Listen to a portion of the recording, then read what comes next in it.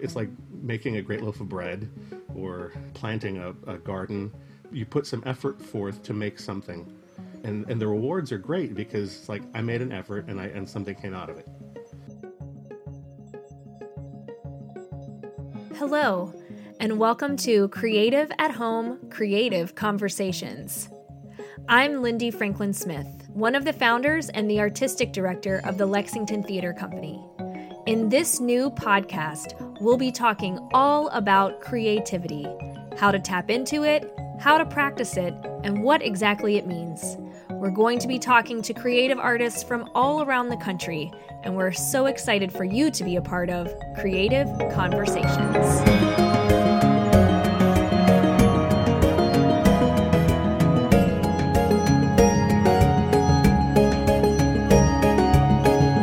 In today's episode, we're chatting with Squigs. Justin Robertson is a Broadway illustrator and caricaturist, and his work has been seen on Broadway.com, the New York Times, Wall Street Journal, LA Times, and Variety, to name a few. Today, Justin Squigs will talk about his creative process, the importance of practicing creativity, and enjoying what you've created, and the joy that it can bring to others, and maybe even to yourself. Please welcome Squigs. Well, Squigs, welcome. We are so glad to have you with us on Creative Conversations here at the Lex. Thanks for having me. Absolutely. Well, our audiences may remember you from our production of The Music Man, where you were a fabulous Marcellus Washburn, and probably have gotten to know you as well as an illustrator and a caricaturist. Your work has been featured everywhere, Broadway.com, the New York Times, the LA Times. It is amazing what you have done to sort of combine your love of theater and storytelling both on stage and on the canvas, as it were. Can you tell us a little bit about your journey from actor to illustrator and everything in between? Sure. I mean, when I first started doing musicals and plays outside of school plays and that sort of a thing, actually the first show that I did was between my junior and senior years in college. Closing night of that show, I thought, I want to do something for this cast. I've had such a great time, and this has been a wonderful experience. I had always drawn, so I decided to see what I could do, and I drew the cast and then copied the drawing on an office copy machine and gave it out on closing night. And that gave me a positive enough experience that made me want to do it for the next show and then the next show and the next show. So it's been my tradition since 1993 to do a closing night gift for my fellow company.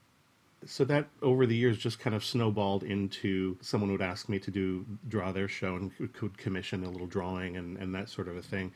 And then that just kept going to where I'd get a little bit of attention in New York for various shows people were doing. So I started pushing the artwork more, putting it out a bit more on social media as social media was becoming more of a thing. And eventually started getting even more attention in New York and decided to make the move about 10 years ago out here to see what I could do. I figured, if you're going to draw theater, you might try New York City.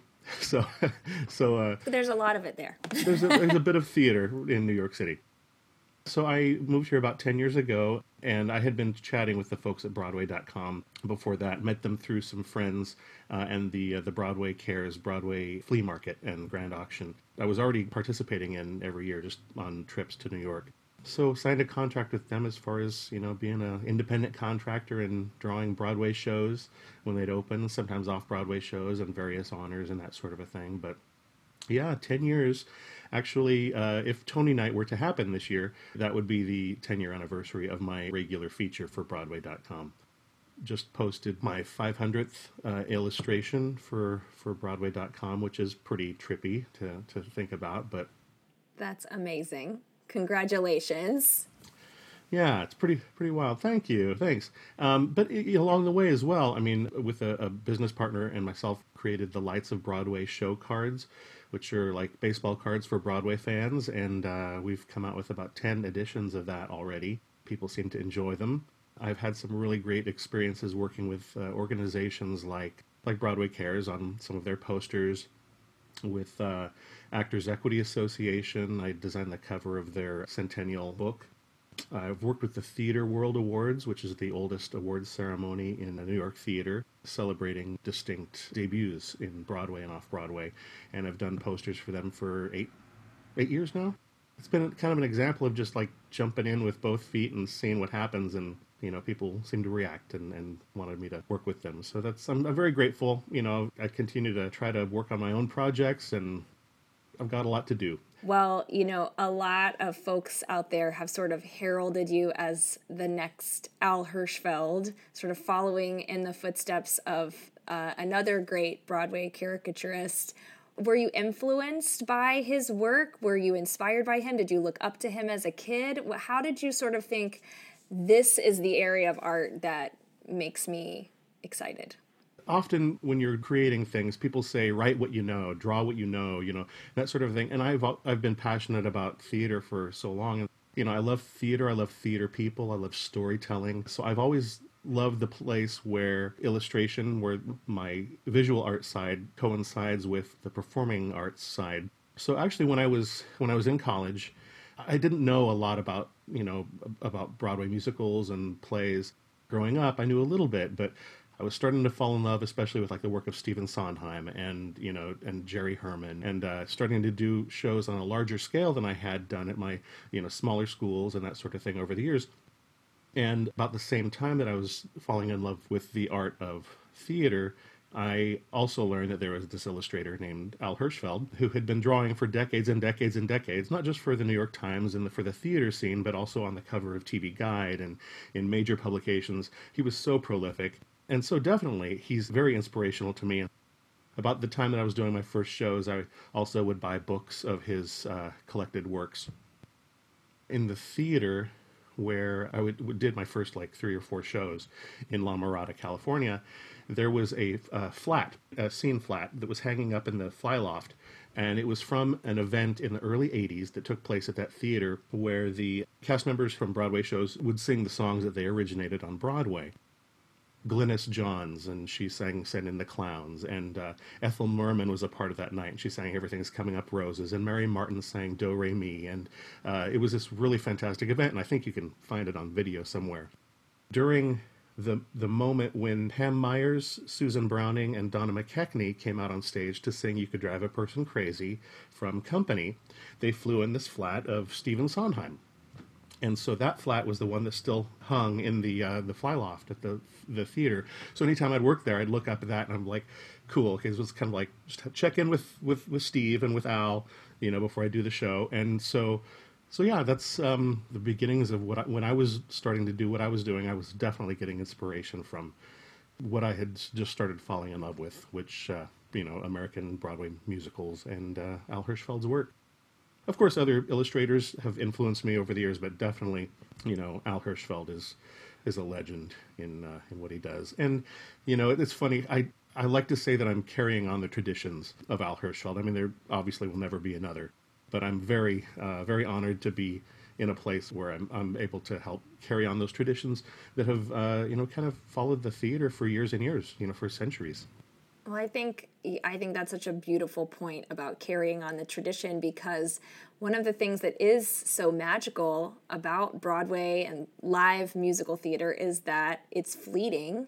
It's live and it's experienced together in one moment, and then it's over when the show's over, and that one moment is only capturable through, photos and some small videos, but the beautiful illustrations are such a tradition and a way to look back and a way to remember.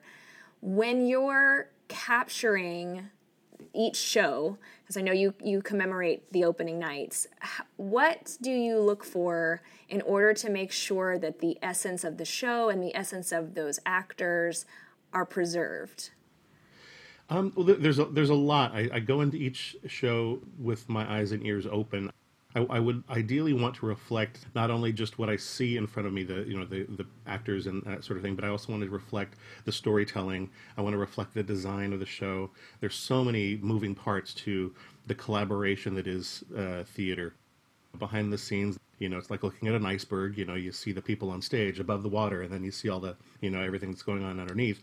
So ideally, when I feel that I'm the most successful is when I have nods to the design, I've a nod to some amazing technical moment, but definitely at the core, I try to capture the storytelling and what basically the entire team is trying to convey. Sometimes it means that I find some specific gesture or a moment to try to use as a symbol for the whole evening. Sometimes it's a series of moments, like a collage type thing. Honestly, also just in logistics, I also try to include as many people as possible in the show. And kind of also with what I do with Broadway.com, it crosses paths with the commerce area of art too. So it's the more people that are in the drawing, the more people will maybe share that on social media and get click-throughs. My traditional closing night sketches, I try to include every single person in the cast. That gets tricky when, casts are, 60 people. I try to do the same thing on Broadway, but especially, sometimes I'll have quite a schedule. Like usually my April is very, very packed with, I think this year I was supposed to be doing, drawing 12 Broadway shows during April, which, none of those open this year. But in past years, I've had to draw as many as 14 shows that open to meet the Tony Award voting deadline towards the end of April. And so I just have to budget my time. It's funny because sometimes I walk into a theater and I look at the cast list, or I look ahead to a show and I'm like, oh goodness, it's like a 4-person show. Okay, I only have to draw 4 people, but or it's a solo show, and then I feel guilty because I'm like, I only have to draw 1 person. That's like, so I'll often draw them like multiple times in the show, so various moments. But yeah, I mean, basically what I'm looking for is to mirror as much of the collaboration that theater is as possible in my sketch. And, I have a mentor who says that every drawing is like a one-image movie. And so you try to tell a story. In my case, I'm trying to mirror the story that's being told in one image. Even if it's not successful at telling a story per se, it's at least successful at making you curious about the story.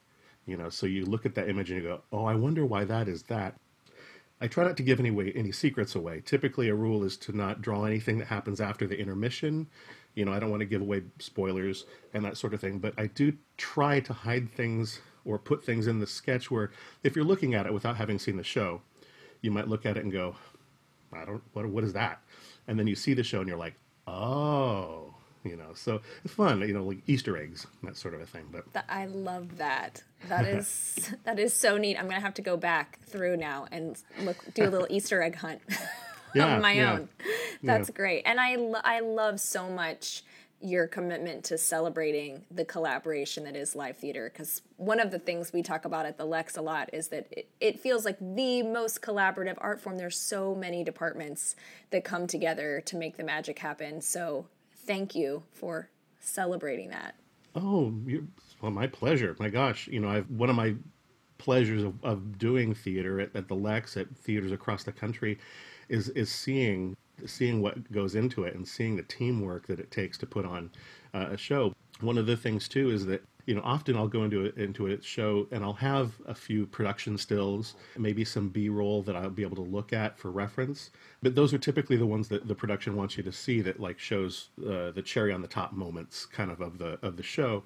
But I always take a little notebook to the theater, just because I'll take little detailed notes, and it reminds me of things like someone had a brooch on and it was on their left lapel. The wig shape was kind of like this. And I'll put ideas of layout that I want to do. And so I have a bunch of these little notebooks that now I can, look back to. And each time I go to see a show, I write in the show, I write the theater, I write the date and the time that I see the show. So it's these fun little journals of really unintelligible scribbles, which at the time mean a lot to me. And also just, the reason for doing them is to make sure the drawing's detail work is as accurate as possible. And memory fails sometimes, but doing my best. The first time I attended a show on press tickets, it was when Bernadette Peters and Elaine Stritch went into the last revival of A Little Night Music. I was blown away because I was sitting like in the 4th row and just feeling like, oh my gosh, how did I get here? free tickets, you know. I mean, of course, I have to work for them, but I'm sitting there, and like around the time of Send in the Clowns, I have my notebook, and you know, which typically, you know, it's kind of low like this, but I'm drawing, and I have my pencil. I'm watching Bernadette sing, and I'm noticing my pencil. I'm realizing that my pad is right up here, and I'm in the fourth row, and there's Bernadette, like, you know, 10 feet away from me or whatever, and I'm like, oh my gosh, I'm going to get called out for doing the world's slowest bootleg recording, you know. So yeah, so I keep it, you know, down in my lap, but I think they're also used to that, because often the nights that I go to see shows are the same nights that, you know, that the critics are coming to see the shows, which is a few days before opening, so they can get their reviews filed. Well, so now talk us through from the squiggles in your book to the finished product. So what happens once you get home, you decompress, and you start to transform that into the masterpiece? Sure. Yeah, well, I take the little scribbles from the notebook. I do these really super rough thumbnail sketches, which is basically like putting little circles where I want faces to go, where, you know, where I want this particular moment, like these two actors or whatever. I'll incorporate lines like where I want everything else to go in the flow of the piece, and just basically making it as sloppy as possible, but brainstorming visual ideas. And then as I get closer to an idea that I really like, I'll, you know, do various versions of that. And then eventually I get my full-size piece of paper, and I start doing the pencil sketching.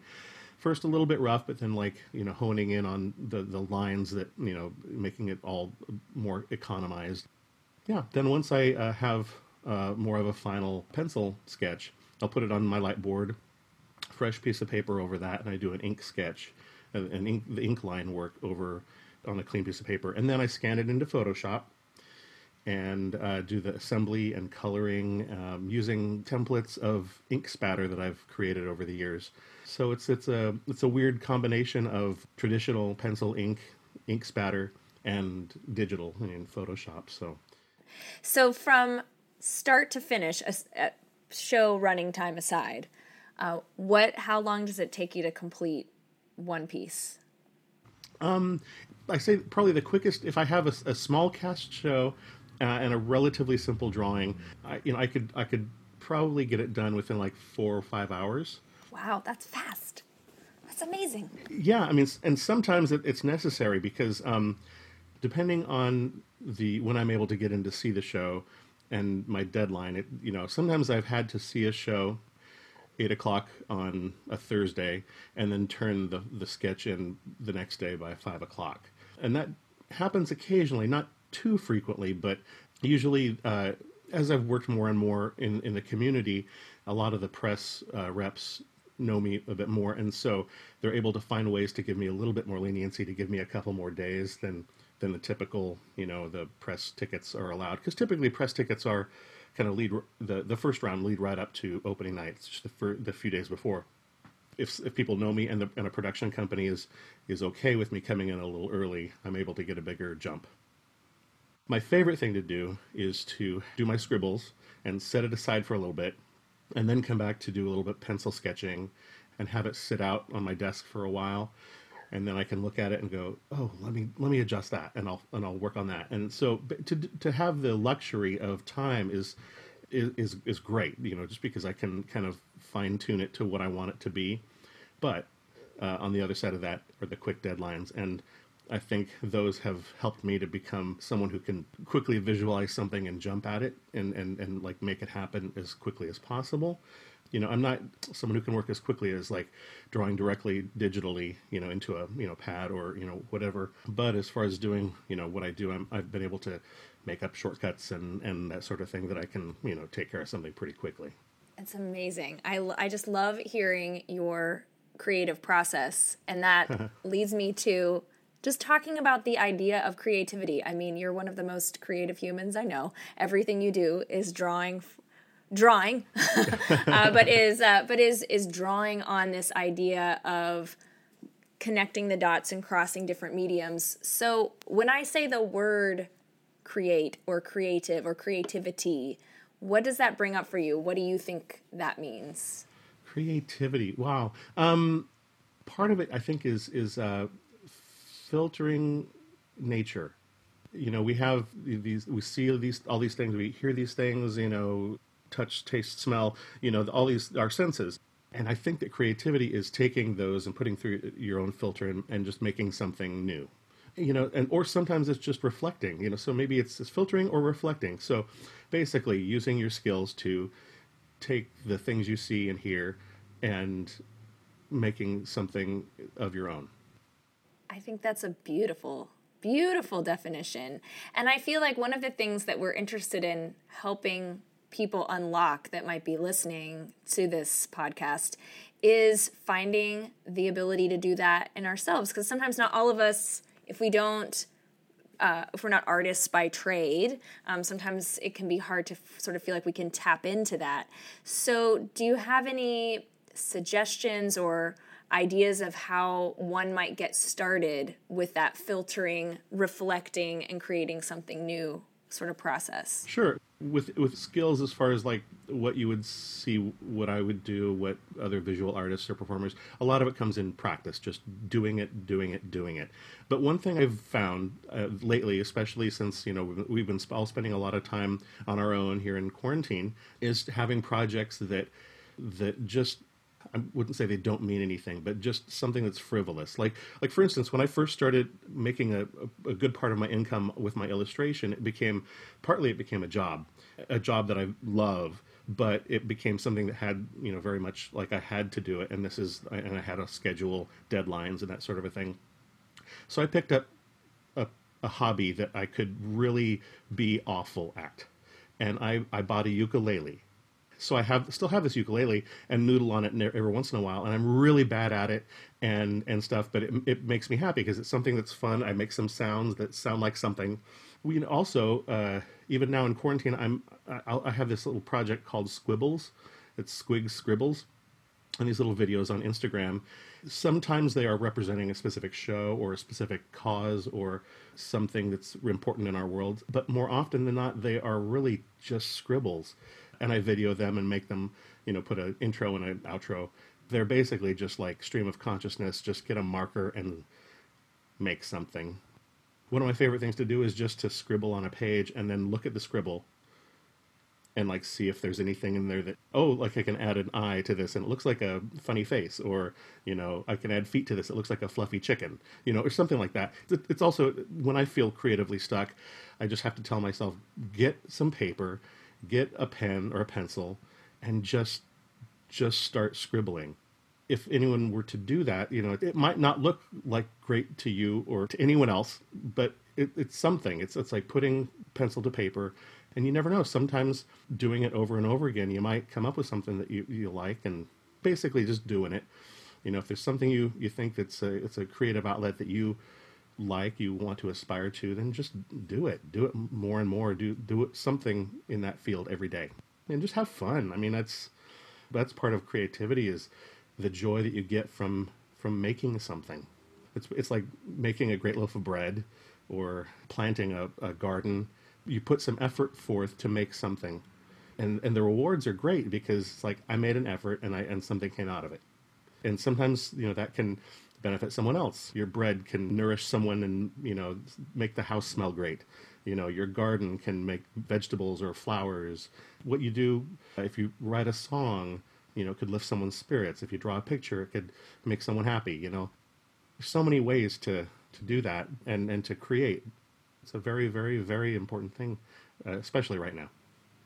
I think that couldn't be better said.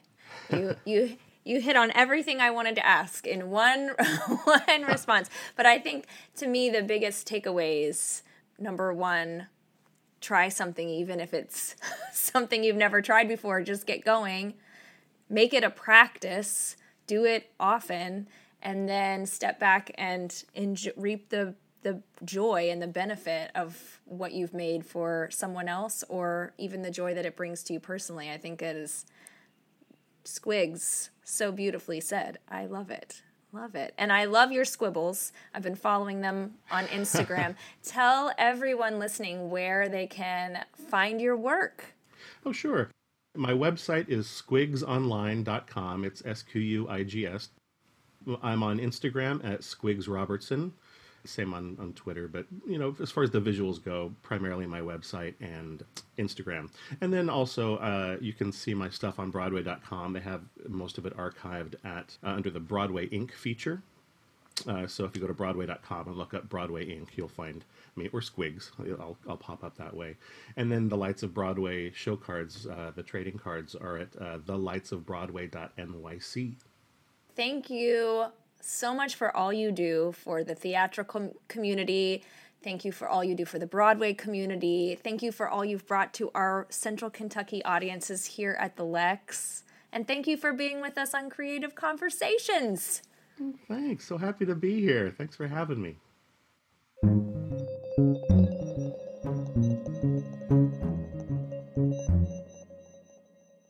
We'd like to thank our sponsors: the Bruce Lunsford Young Artist Program at the Lex, the Murray Foundation, CHI St. Joseph Health, Central Bank, and Kentucky Utilities and LG&E. I hope you enjoyed today's creative conversation. To find out more about our additional Creative at Home programming, please visit our website, lexingtontheatercompany.org. You can also follow us on Facebook, Instagram, and Twitter.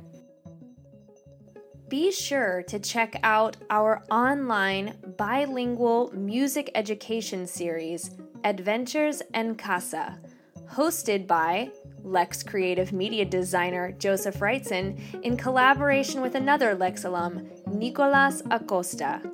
Adventures en Casa airs every Monday at 3 p.m. on our Facebook and YouTube channels and can be rewatched anytime on those same platforms. Thanks to our Lex team, especially our creative media designer Joseph Wrightson and our producing director Jeremy Smith. We'll see you next time on Creative Conversations.